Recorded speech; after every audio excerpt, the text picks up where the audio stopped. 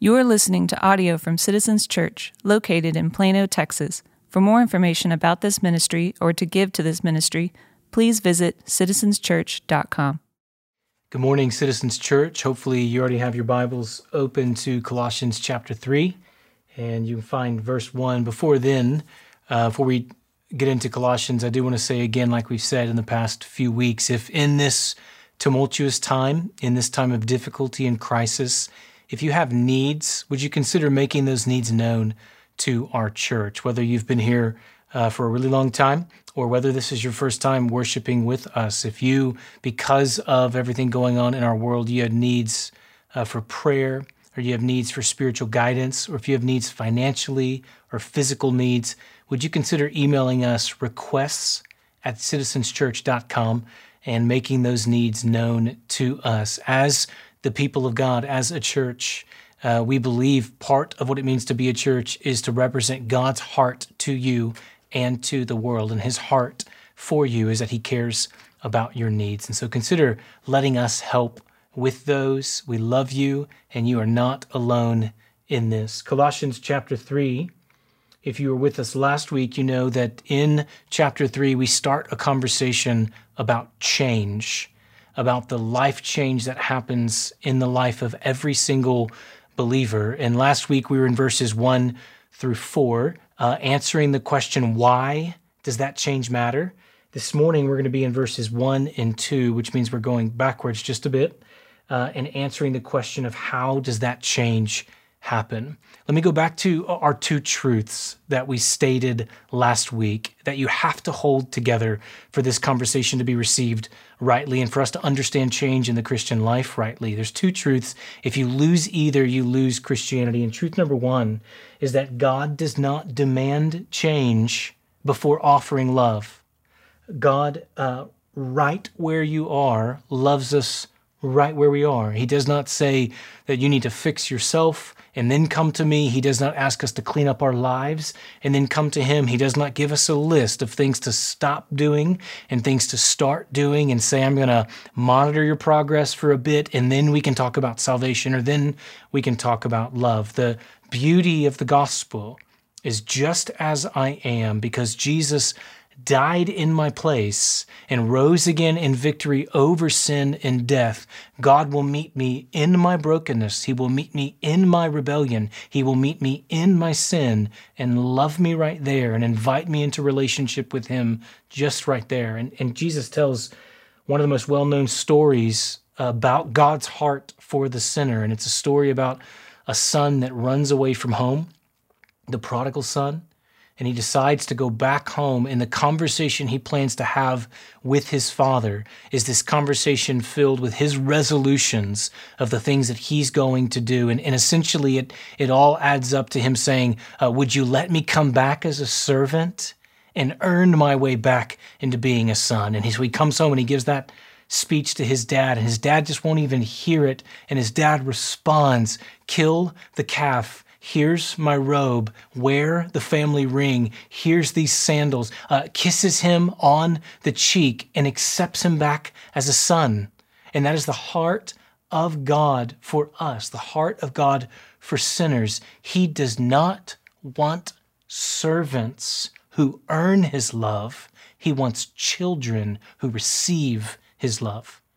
That's your story, Christian. That's my story. That's his heart for us. And whether you became a believer later in life after years and years of running from God, or maybe you became a believer early in life and you don't remember many days where you did not know and love Jesus, what is true for all of us is that we were all equally in need and equally desperate for the grace of God. And that grace and that love meets us right where we are, just as we are, not to servants who earn that love, but to children who receive it. And then we change. That love comes into our life right where we are, and it changes us. And it's not just any change, but it changes us to look more and more like Jesus. The unique vision of change in the Christian life is formation, being formed into the image of Jesus. And I just find it so helpful, the illustration we talked about last week. It's like a sculptor who starts with a block of ice and just chips away to make something beautiful. That's God in love meeting us right where we are. What he will do is bring change in our lives by chipping away everything in our life that doesn't look like Jesus. And so because of that, because the aim of the Christian life is to look like Jesus, because that's the change we are after, there's a question to answer. The question is, who then does this apply to? And the answer is all of us. Often the knee-jerk reaction to hearing about the need for change, just the natural impulse of the human heart is to say, not me, I'm fine.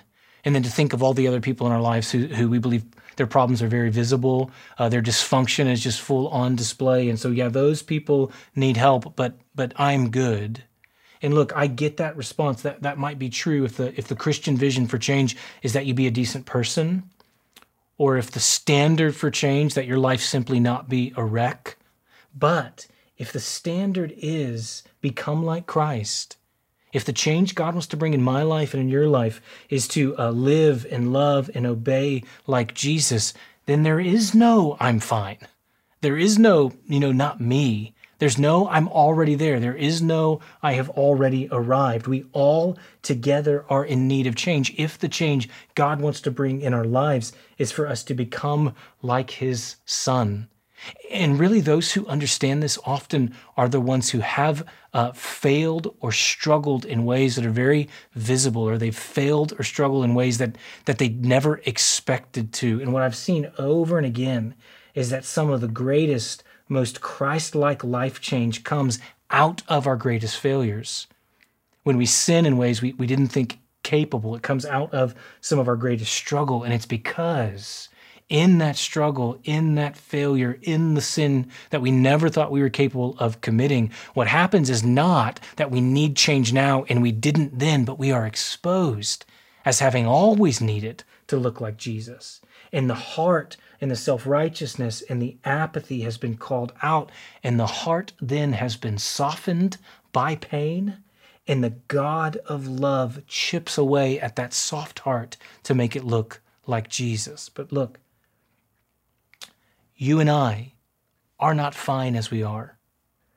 We have not arrived. You are loved and accepted as you are. You are not a servant who earns God's love. You are a child who receives it, and we need to change. And the God of love who meets us right where we are will not leave us the same. He will make us look like Jesus. In Colossians chapter 3, verses 1 and 2, we saw last week why that change matters.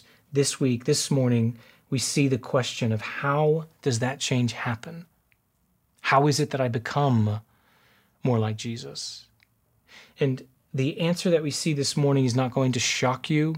It's probably not going to be new to most of you. It is not original or creative, but if you believe it and if you live out of it, it will change you. How do we change? Through relationship with Jesus.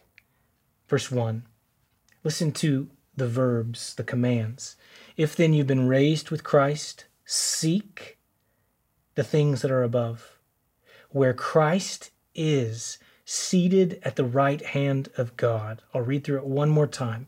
Where Christ is seated at the right hand of God. Set your minds on things that are above, not on things that are on earth. Filled in verses 1 and 2 is this relational language about relationship with Jesus, because it's relationship that brings that change in our life.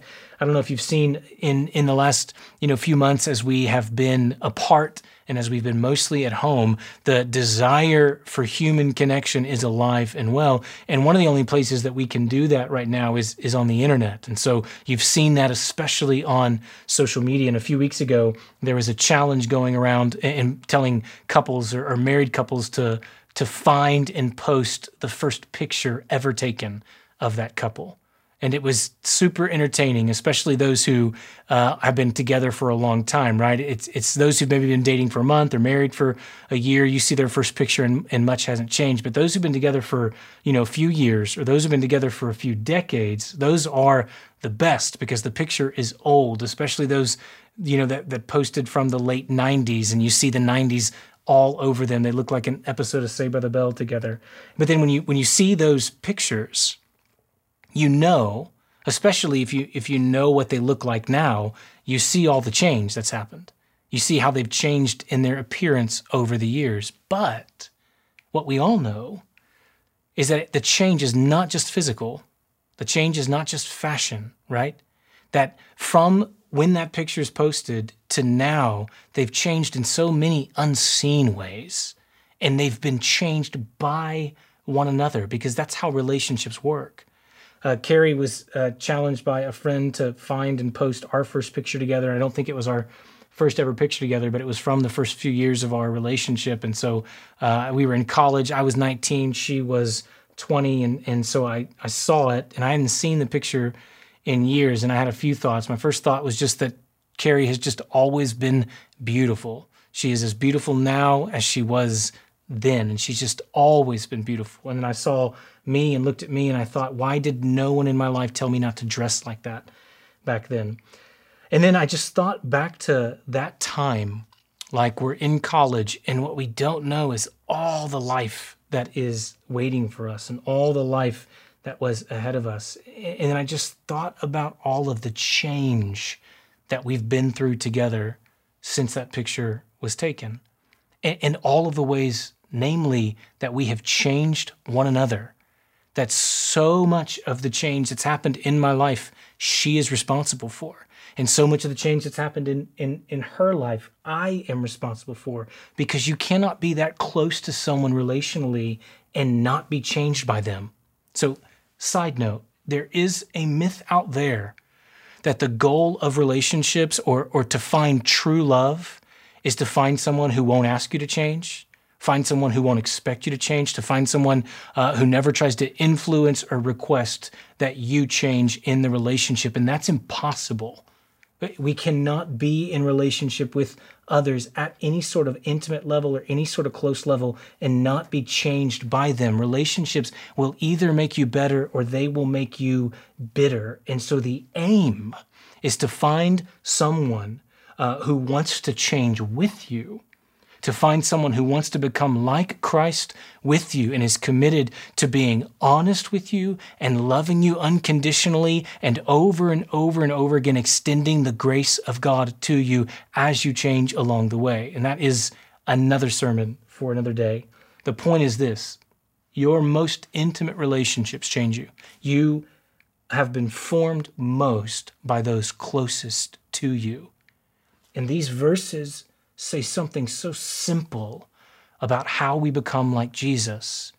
And it's we become like Jesus by being in relationship with Jesus. 2 commands: seek and set your mind. It says seek that which is above. And the word seek there just means set your heart on. And it says set your mind on things that are above. And so it's this all-encompassing command that you take your heart and your mind and you set it somewhere, that you take your will and your thoughts. A lot of that language is really familiar. What's been helpful, a word that has been helpful for me to capture this, is just the word presence, that it's calling us to be present. The other day I'm watching a movie with my kids. My 2 oldest are watching a movie, and I'm just sitting next to them on the couch, and I'm reading something on my phone. And my oldest looked over at me and saw me looking at my phone and said, "Dad, would you put your phone down and be here with us?" What he's asking for is for my presence. He didn't want me to just be physically there with them, but he wanted me to be engaged in my mind. And really, he wanted me to want to be with them and not be somewhere else in that moment. Presence is what it means to be relating to someone. It is this engagement of your heart and your mind. And that's what this verse is calling for here: to seek, set your heart, set your mind. All of you, be present. Where? on things above. And what that means, he defines it so we don't have to wonder. Set your mind on things above where Christ is, seated at the right hand of God. Here's what I was struck by in reading this. Take your heart and your thoughts, be present with Jesus, but then the command that we're given is to be present with Jesus as he is now. It's present tense language, where Christ is. In other words, it's not think about Jesus healing someone in the past. It's not think about Jesus walking on water. It's not think about Jesus preaching a sermon, although all of those things are important, but he draws us in to be present with Christ as he is in the present, as he is right now, seated at the right hand of God. So this may belabor the point, but what is true about Jesus right now is that he's at the right hand of God.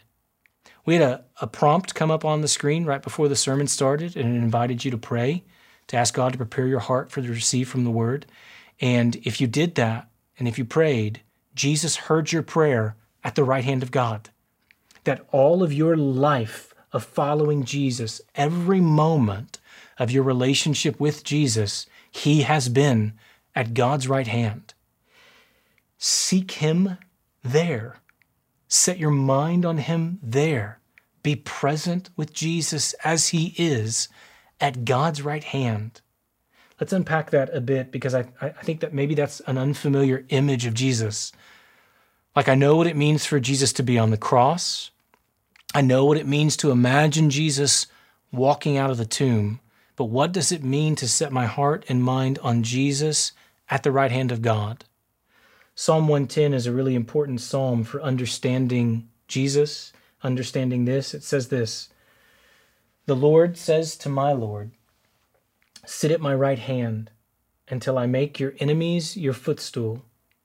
The Lord sends forth from Zion your mighty scepter, rule in the midst of your enemies. Your people will offer themselves freely on the day of your power, and holy garments from the womb of the morning. The dew of your youth will be yours. The Lord has sworn and will not change his mind." Hear this: "You are a priest forever, after the order of Melchizedek. The Lord is at your right hand. He will shatter kings on the day of his wrath." This psalm describes one who is coming, and there are two themes about that person. They have unmatched power. They shatter kings. They rule over all things, and they are a priest, a forever, eternal priest.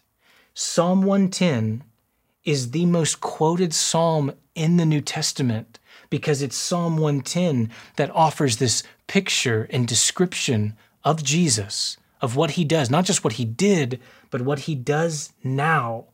So when Colossians or anywhere else in the New Testament, it talks about Jesus being at the right hand of God, what it's saying is Jesus is the one who right now has unmatched power at God's right hand, and who right now is a priest, an eternal forever priest at God's right hand.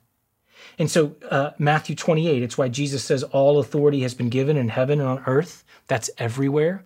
Philippians 2 says, for this reason, God highly exalted him, where?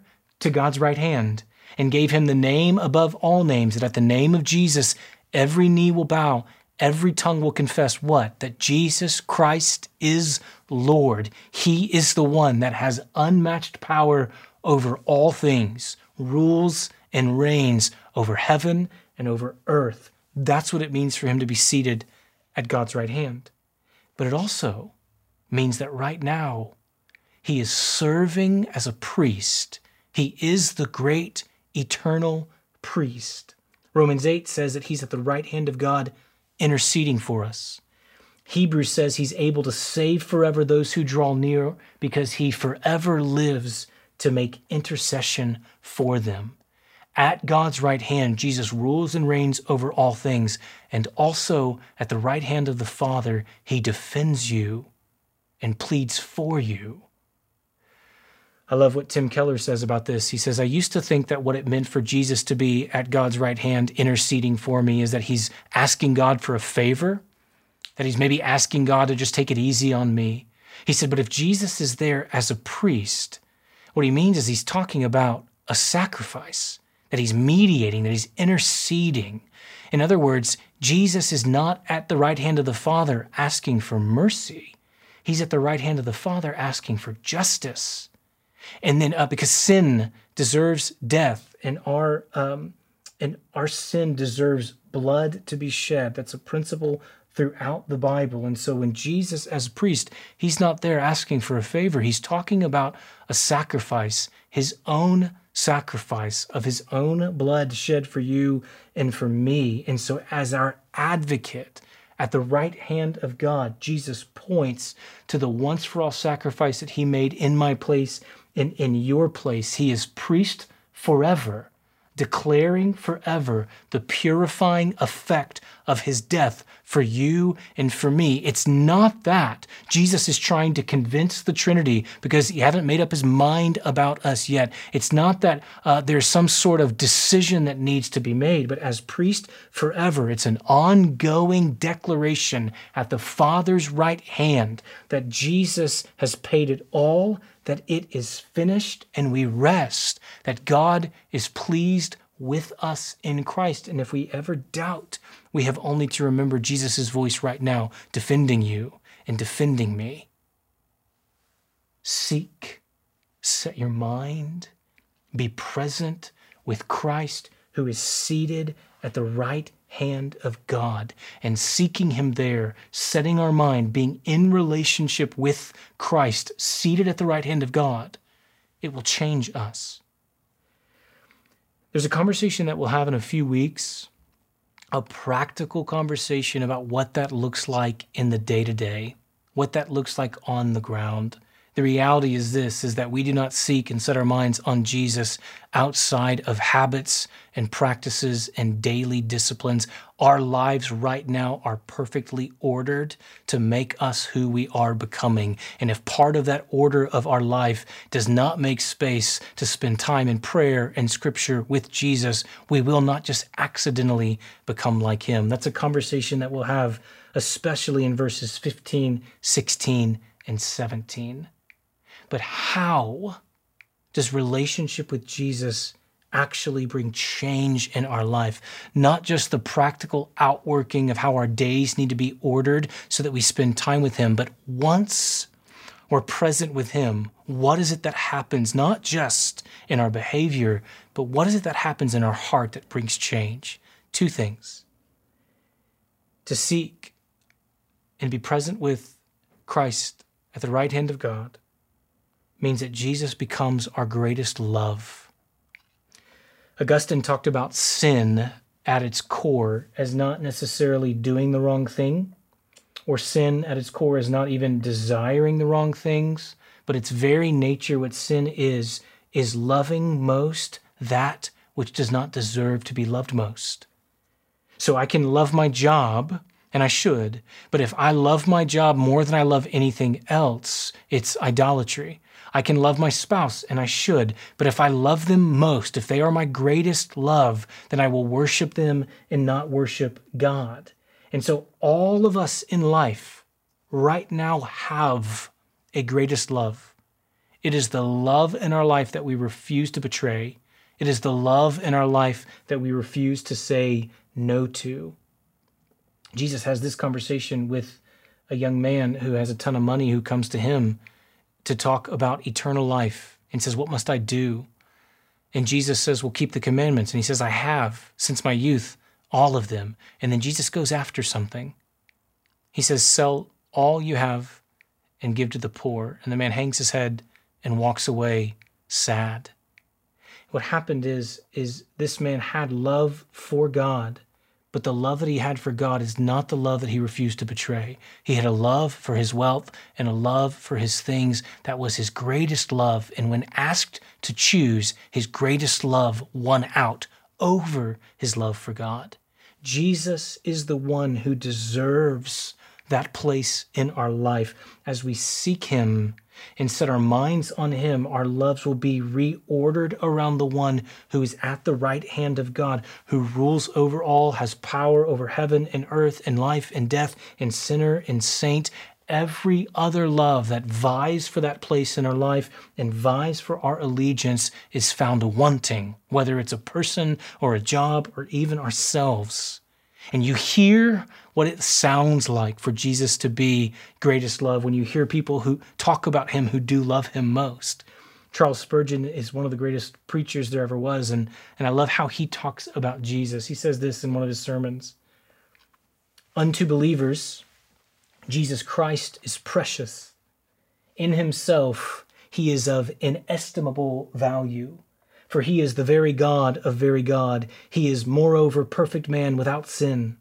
The precious gopher wood of his humanity is overlaid with the pure gold of his divinity. He is a mine of jewels and a mountain of gems. He is altogether lovely. The man who has been brought to know that Christ is the only foundation upon which the soul can build its eternal home. He who has been taught that Jesus Christ is the first and the last, the Alpha and the Omega, the author and the finisher of faith, thinks not lightly of Christ. He calls him all his salvation and all his desire, the only glorious and lovely one. And as we seek and set our minds and are present in relationship with Christ, who is at the right hand of the Father, we discover over and over again that he is worthy of our greatest love. And we discover more and more that he desires to be and rightfully owns that place in our life.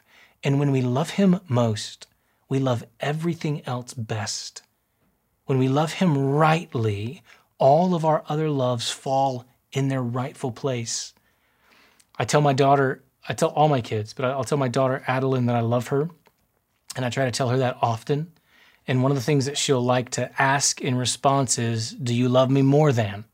And she'll just pick something. So I'll say, Addie, do you love me? Or I'll say, Addie, I love you. And she'll say, Dad, do you love me more than pizza?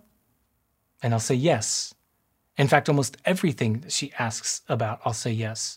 Dad, do you love me more than Rowdy? That's our dog. Yes, of course. Do you love me, Dad, more than Citizens Church? Yes, I do. I love being a pastor, but if I love being a pastor more than I love being a dad, then I'm unfit to be a pastor. Dad, do you love me more than the Dallas Cowboys? Absolutely, especially the last 5 years, right? And then she'll ask the ones that she know are not straightforward. Do you love me more than mommy? Or do you love me more than brother or sister? And a couple times she's asked this, Dad, do you love me more than Jesus? And my answer is no, I don't. I love Jesus most. But then I will tell her, Addie, that is really good news for you because it's only when I love Jesus most that I love you best. Think about this. If I said, yes, daughter, I love you more than I love Jesus, then that makes her my God. And when dads make gods out of daughters, it destroys them and deteriorates the relationship. It places on them an expectation they can't live up to, and it speaks over them an identity that they simply will not live up to. And yet to love Jesus most is to love her and everyone else in life and everything else in my life, to love it best. Because then I don't look for, in other relationships, I don't look for other people to be for me what only Jesus can be for me. And I extend grace and I extend compassion, and it makes everything else, once that greatest love is Jesus, it changes how I love everyone and everything else around me. And when our loves change, we change. When our loves change, who we are becoming changes. It also means this: when we seek and set our minds on Jesus, not only does he become our greatest love, but it means the voice I listen to most is a voice of love and not a voice of shame. More and more, what I'm understanding in my life and what I'm understanding about the lives of others is that much of what drives and influences our life, much of what influences the change that we want and how we think and act, is shame that comes from some voice in our life. I was talking to a friend a few years ago, and we were talking about him and his life and his relationship with God, and then we started talking about his dad, and he said, my dad wasn't abusive. My dad never yelled at me. but I was always one wrong move away from him being disappointed with me. I was always right on the line between his acceptance and his disappointment. And he said, I'm realizing how this has shaped how I think about myself, because now I'm an adult and I'm out of the house and I've accomplished a lot, but it still feels in life. And I still think so often that I am always just a few steps away from being a disappointment. That's a voice of shame, is what he's describing. And we all have that. It's a voice that goes after who you are. Guilt deals with what you've done, but shame goes at your identity. Shame goes at who you are. It's why what he says is not, I'm afraid of disappointing, but I'm afraid of being a disappointment. I'm afraid that that's going to be the verdict over who I am and over my identity. And look, if relationship is what changes us, for many, if we're going to be changed by Jesus, we have to start by acknowledging that the relationship that is most affecting us day in and day out, the relationship that has most made its way into our thoughts, is the one that we have with our shame, and the one that we have with the fears that shame. Look, shame is a voice that changes us, not by telling us who to become, but by making us live in fear that we're going to become someone that we don't like. And what shame does is it threatens you and it threatens me with a verdict about us that, if true, will crush us. The verdict that says you are a disappointment, or you are a failure, or you are a bad mom, or you are unlovable, or you are unmarriable, or you are untouchable, or you will always be alone. You are broken beyond repair. And in the garden, it was a voice mixed with whispers of shame that tempted Adam and Eve and says, eat this and you'll be like God, because as you are, you're not enough. And so from the beginning, shame, like a snake with a forked tongue, speaks to us. And maybe you trace it back to a relationship with a parent, or maybe you trace it back to the voice of a critic, or maybe it's just this internal conversation you are having with you about you, and you don't know where it came from. But much of our striving and doing in life is simply trying to prove that voice wrong.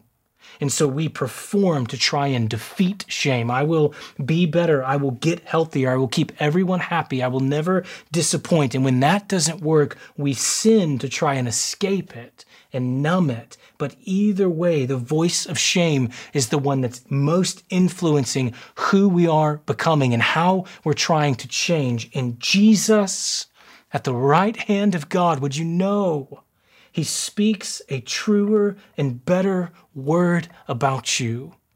It's the voice of Jesus, a voice of love that interrupts the shame. And it's not cheap excuse. It's not empty flattery, right? It's the deep gospel word of taking all that you could be accused of and taking every nightmare verdict over your life and declaring over and again, forever and ever, that the verdict over you is one who is loved by God in Christ. Your shame has already been defeated. The voice of love from Jesus, your priest, is the loudest voice in your life. It's the truest voice in your life. And as followers of Jesus, loved right where we are, we do not change for shame. We change from love. When I ask, what does shame want from me? It requires more than what I have. If I ask, what does Jesus, the one who loves me, want from me? He offers to us a burden that is light and a yoke that is easy and from a place of love. Jesus says, follow me, live like me, become like me, and all the while I'm speaking life over you along the way. Think about, as the voice of Jesus the priest interrupts every other voice in our life, think about the freedom that comes. And the freedom that comes in our life that invites us to become like him and change like him. In the middle of the day, think about you feel surrounded by all of your inadequacies in the roles that God has entrusted to you as a parent or as a worker, whatever that might be. And you think about your inadequacies, and in your inadequacies, you hear the voice of shame weaponizing your insecurities against you. You're not enough. You'll never be enough. you don't have enough. And it weaponizes your insecurities as a question to you. Why is this so hard for you? Why is what every other person can do easily? Why is what's easy for everyone else in their home or easy for everyone else in their relationships or easy for everyone else at their job? Why is it so hard for you? And if you listen to that voice, you will either try harder and burn out, or you will be given over to despair. But if you pause, if you seek, if you set your mind on Christ, who's seated at the right hand of God, and the voice of love interrupts the voice of shame and says, no, you're not enough. And yet, not enough loved by the Savior who paid it all means that you can embrace your limits and you can live in freedom and know that the value of your life is not measured. It's not the sum total of how you're able to function in any given day or how you're able to compare to others in any given day. Think of the freedom when that voice interrupts, how it will change you in your sin. When temptation came and you were too weak and you sinned against God and the voice of shame tells you you are a fraud and you're losing to the same old sins and you're not the Christian that you claim to be. And if you were a child of God, you would be past this already. And if you listen to that voice, you will feel so far from God and you will feel so far from hope. But to pause, to set your mind and your heart to be present with Christ, seated at the right hand of God with Jesus now. And the voice of love disrupts the voice of shame. And the priest who pleads your case, he does not think your sin is small, but he knows his sacrifice is sufficient. And he has made forever atonement for your sin, so that when we sin, we don't listen to shame, but confess and come near to the one who is faithful to us, even when our faith fails. The same voice that intercedes for you is the voice that told the story of the father who runs out onto the road to meet a broken son with robes and rings and sandals and open arms, because he does not want servants who earn his love. He wants children who receive it. Hear him. Hear him. If the priestly interceding voice of the Son in your place were to be the loudest, most prominent in your life, if you just think, friends, the entire time I've been talking to you, the Son has been talking to the Father, words of life and intercession and truth and love about you. And to seek him at God's right hand, to be present with him there, is the voice of love to change our lives and to meet us, especially when our struggles are greatest and our fears are loudest, and the change that brings. Look, this is how we become like Jesus, relationship with Jesus, to seek him where he is now, to set our hearts and our minds to be present with him as he is now, and to know along the way he is laying a path for us to become like him. And it is a path that is filled with grace and filled with love. And as we move closer to him, our loves orient around him. We become like him and live as those who are loved by a God right where we are. Father, we love you. We thank you for your mercy. Thank you for your grace.